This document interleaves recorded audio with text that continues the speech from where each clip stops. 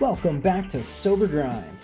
This is a podcast dedicated to helping you better understand addiction and recovery. My name is Austin and I'm your co-host along with Pej. If you need help with addiction, whether it be for yourself or someone you know, please don't wait. Call us 24/7 at 800-387-6907 and we will help you. Whether you have insurance or not, it's not about that. It's just about getting you the help that you need and you deserve. Today, we're talking about a new breed of addicts and a new style of addiction. We discuss topics like rehab hopping and patient brokering. Now, this is scary stuff to talk about, but it's important to us, and awareness needs to be spread. Are you ready? Let's talk about this. Welcome. Hi, Don. Sober Grind. Sober Grind. Hi, Sober Tom. Grind. Sober Grind. Sober Grind. Welcome. How are you? Welcome. I'm good. How are Hey, you? Tom. Tom just might be our Okay. biggest fan. He is in the group posting stuff constantly. Thank you, Tom. Yes. And let's talk. he sends me messages with like smiles just about every day. So, Tom, I appreciate Just so it. you know, you're not unique. Tom sends those to everybody. I understand, and I still appreciate it nonetheless. He sends them to me. He sends them to Johnny. He sends them to half of Costa Mesa. He sends them to some Texans. I'm in a couple of these text and message groups now since we've started Sober Grind. Day, who we had on the show very early on, still sends me his motivational images, and I look forward to them every day. So they're very nice. Yeah. Shout out to Sometimes Dave. they're motivational. Sometimes they're motivational. Sometimes they are very funny. Yes, they are. A little lewd. Okay. But let's jump in. Welcome back to Sober Grind, ladies and gentlemen. We have another amazing topic today. Pej, do you want to introduce it today? So yeah, I wanted to. I was thinking, I've had a lot of experiences in the last week with certain individuals, certain youngsters that are struggling with addiction and with alcoholism. And what I'm noticing is that there's a new breed of addicts out there these days. That's interesting. It's a new breed of addicts, a new breed of addiction, a new breed of, and I believe it has to do a lot with the drugs, but also with a lot of things that's going on in the recovery world. There's a lot of dirt, it's what is that noise? That's my phone vibrating. Someone's texting. I would turn the vibrate off. So what do you exactly mean by a new breed of addiction? A new breed of Well, addiction. for one, okay, so I've been posting lately about not just body brokers that are in the industry, but also, fentanyl overdoses, people that are overdosing on fentanyl, people that are just overdosing in general, but the types of people that are going to treatment, what their true motivation is, what their incentives are, what the reason is behind going to treatment, and then also the type of drugs that are out there and how it's do or die. I mean, not to say that drugs couldn't always kill you, but like the drugs that are out there right now, how people are not using them just because they want to get high, but they're using them because they want to die, like straight up. So when I say that, like Scotty Sample, my buddy that owns My Time Recovery up in Fresno, had brought up like there's a new breed out here today of these type of addicts. Like when he was in treatment way back in the day, nobody would have paid people to go to treatment, right? He said that his parents tried to even give him money to go to treatment and he wouldn't take it. But these days, there's kids that are hoppers, they're treatment hoppers. Like, let's just be real. I'm going to be transparent about this. This is what's going on in the treatment industry. There are kids that they come from various types of families nationally that some of them have insurance policies that become like their platinum card to go from treatment center to treatment center and move around. And they call them treatment hoppers because they'll stay in treatment they'll go to detox, right? To go and get off of the drugs. And then once they're like in the residential setting, within a certain period of time, they will suddenly, they'll either be tempted, taunted. It will sometimes be tailored for them to move to the next place. So they have these certain connections with people to leave one place, AMA, ACA, ATA, and then hop to the next one. So you basically have people that are hardcore drug addicts, right? Or alcoholics that have somebody dangling a carrot in front of them, somebody that's offering to pay them money to hop to the next treatment center. So they come and they go through the whole process of detoxification and getting off of the drugs, which is good for them. It's good for them to get off of the drugs, but then you want to seek recovery and have long-term recovery, but that's not their motive. Their motive is not that at all. Their motive is to go to the very next place and the next place and the next place. And because somebody's offering them money, sometimes they're offering them drugs to get high, to go get detox. But, you know, I mean, I think at the end of the day, they're living without a soul. Like, they're not really thinking like, this is your life that you're playing with, and all it takes is one time to use some heavy drug, and overdose and die. We have a couple comments and questions to that regard there. So, hi, Alex. Hi, Joe. Hi, Rod. Hi, Nima. Hi, everyone. Thanks for tuning in. And if you do have any questions or comments, let us know. But so Rod here says people aren't being paid to go to rehab. They're being paid to relapse and use. And then Alex says, I still don't understand the body broker concept. So, Pej, can you kind of, because this is 100% illegal now, can you kind of explain why this is still going on?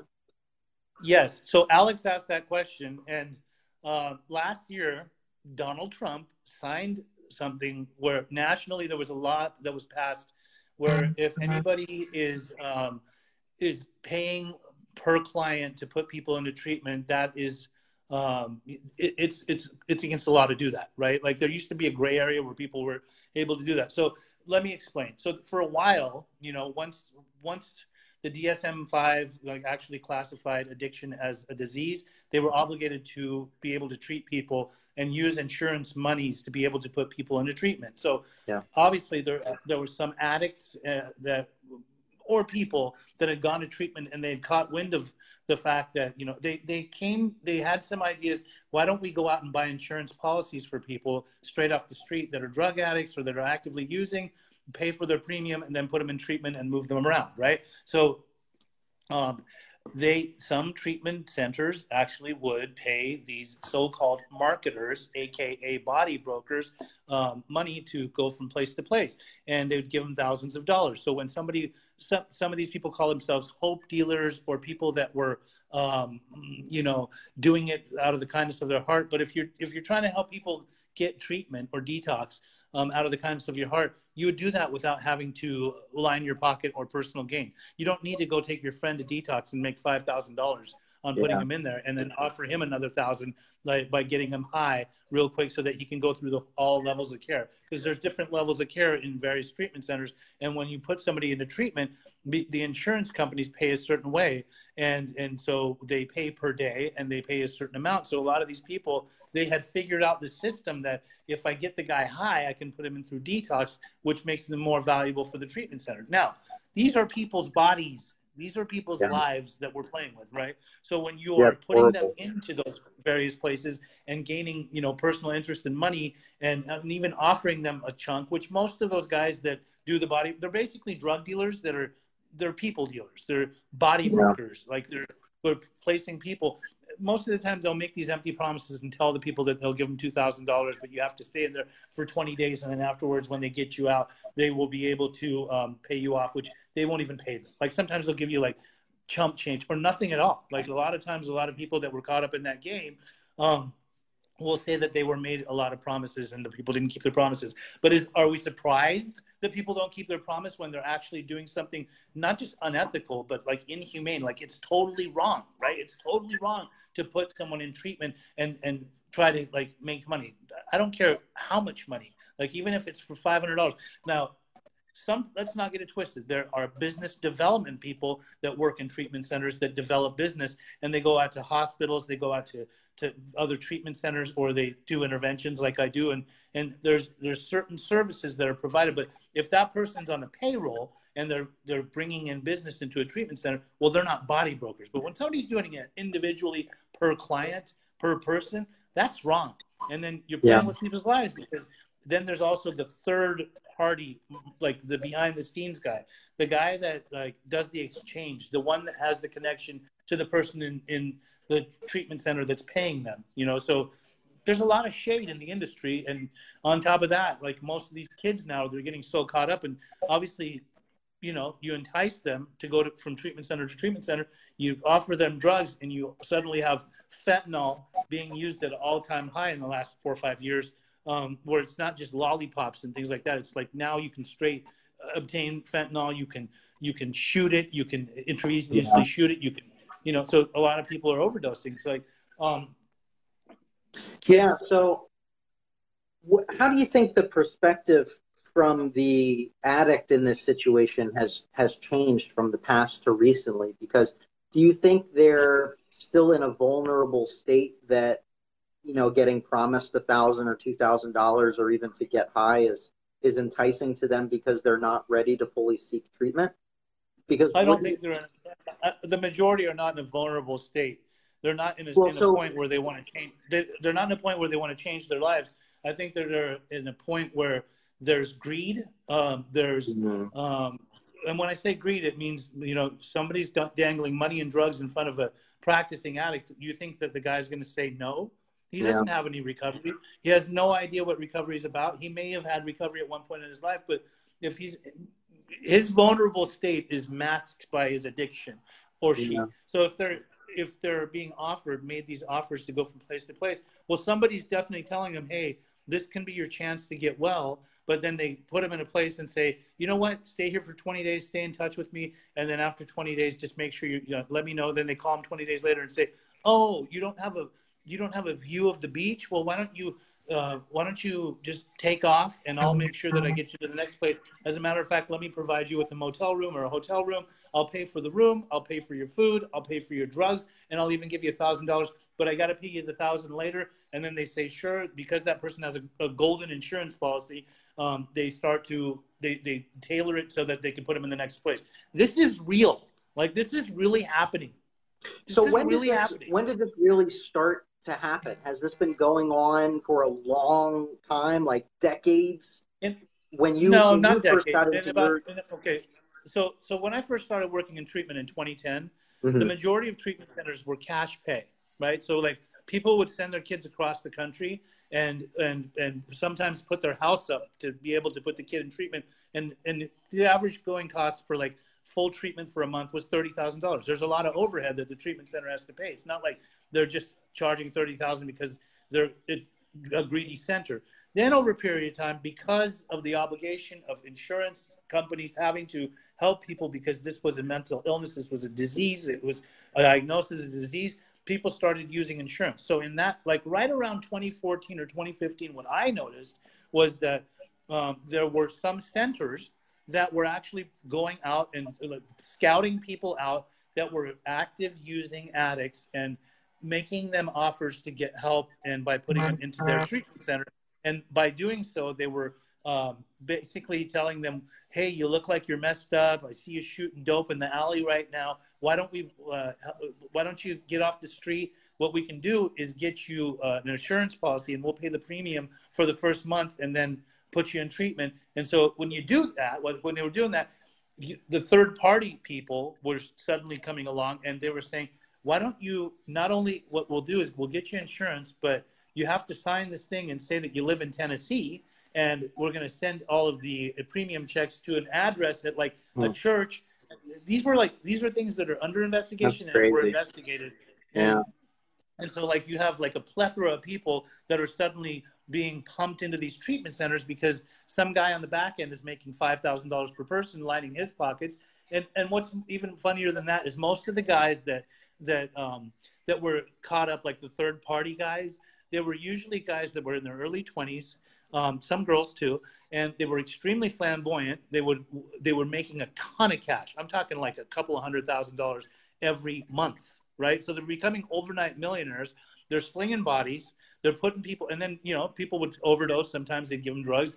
Some people would hop around so much until their insurance got fried. Some people just had stellar insurance and kept going. So they're not helping, you know, they're totally hurting people. I mean, I often call this this type of activity like bottom of like a layer below a layer of the belly of the beast.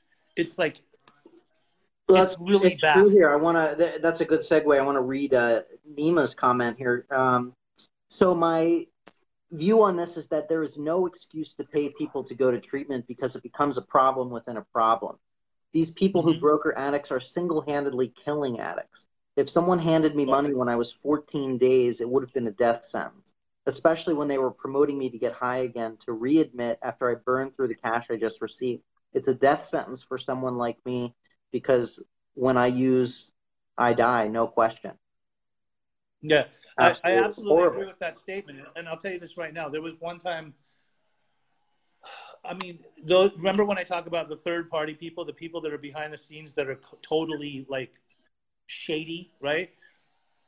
There was literally two people that had actually opened up an office, and they were in the business of not only buying people insurance policies, but they would bring you into their office, hand you the tutor to do heroin, to do meth, and to do heroin in their office, and then placed you in the next rehab. And sometimes the rehab would take you, and sometimes they would only pay the first month of the premium.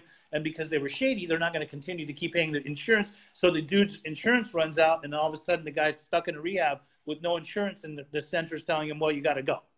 Now he's like a full-blown addict, and he's just been, so it's like, it's a whole other level of shadiness. It's like mafia style, like in a whole different way. It's totally dirty. Yeah, it's horrible. I mean, we with the new law. And I'll tell you this, Austin.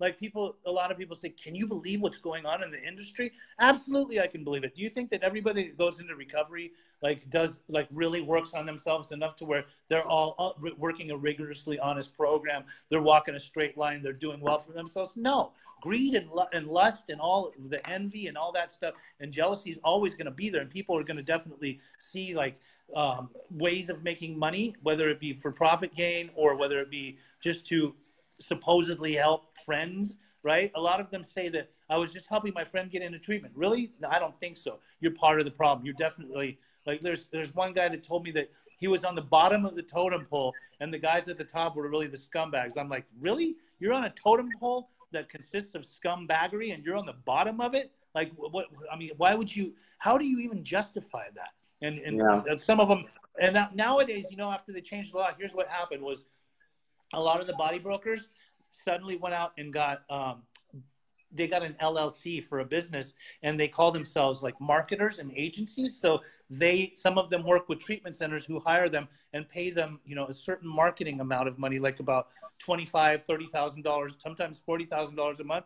And they say, we just need you to bring in a certain amount of clients. We won't say the exact amount. It's not going to be on paper, but that's like another great, there's always going to be a loophole, right?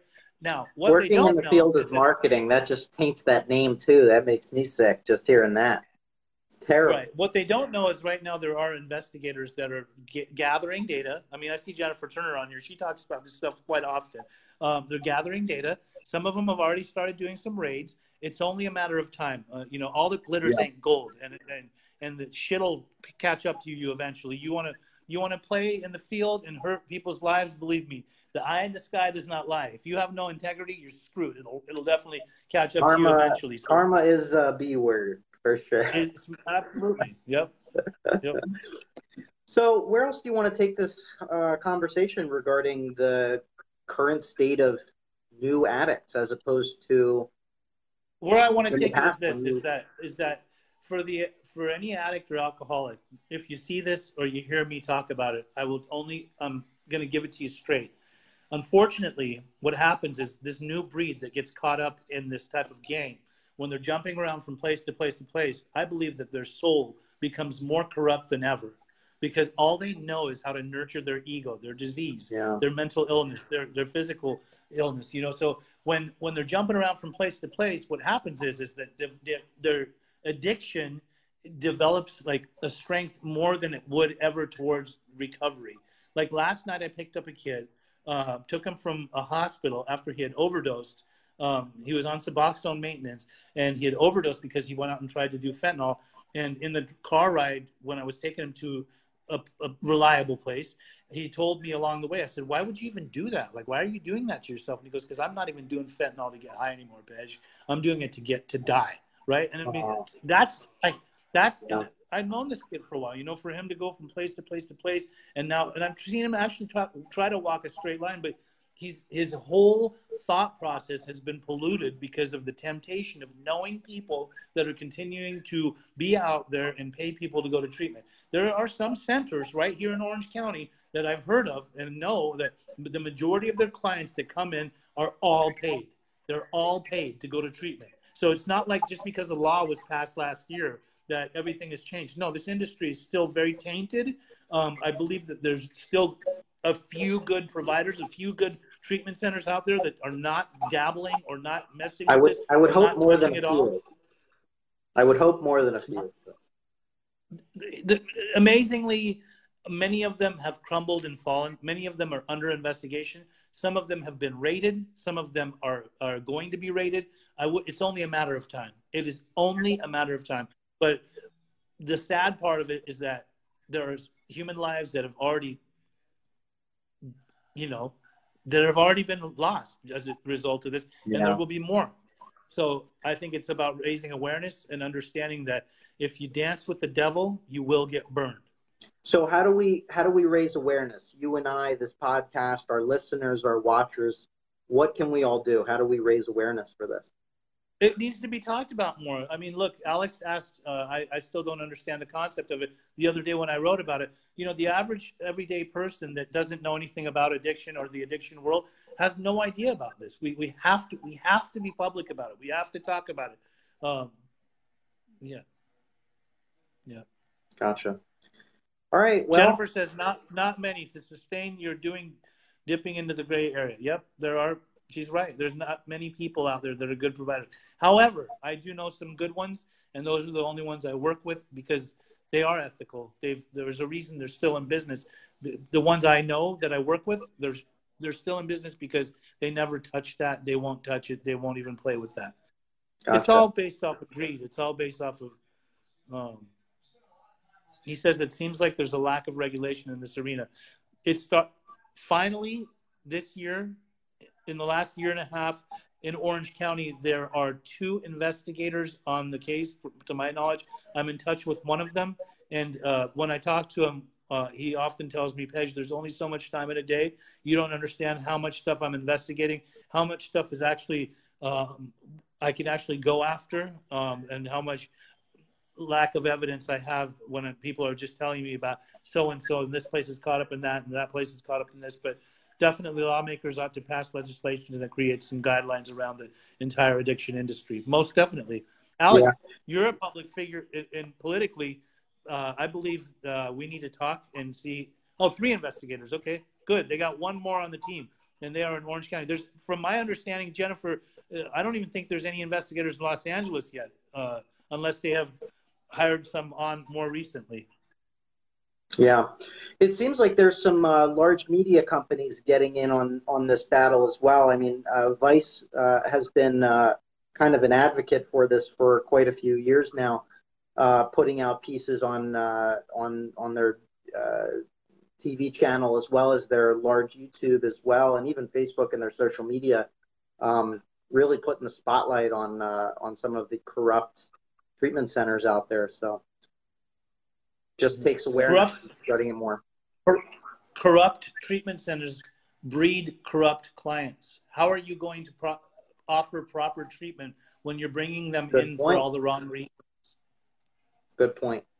Well, and that's the whole point of this whole podcast today. Absolutely. Thank you all again for tuning in. If you need help with drug or alcohol addiction, or you have a friend or a loved one or anyone that you know that's struggling, reach out to Pej, reach out to an ethical treatment center, reach out to me, reach out to our podcast. Anyone out there, let this be a moment of clarity. Just reach out. You can email Pej anytime at beginningstreatment.com. You can call Beginnings at 800-387-6907. Pej and I work closely with them. They're 100% ethical. I do want to say right there, that lady Jennifer Turner that's making a comment. I follow you, Jennifer. I love what you're doing. Just so you know, I love that you call people out. She's actually got a page on Facebook where Awesome. she's the whistleblower. I Oh, really is that love that she the does. ethics group?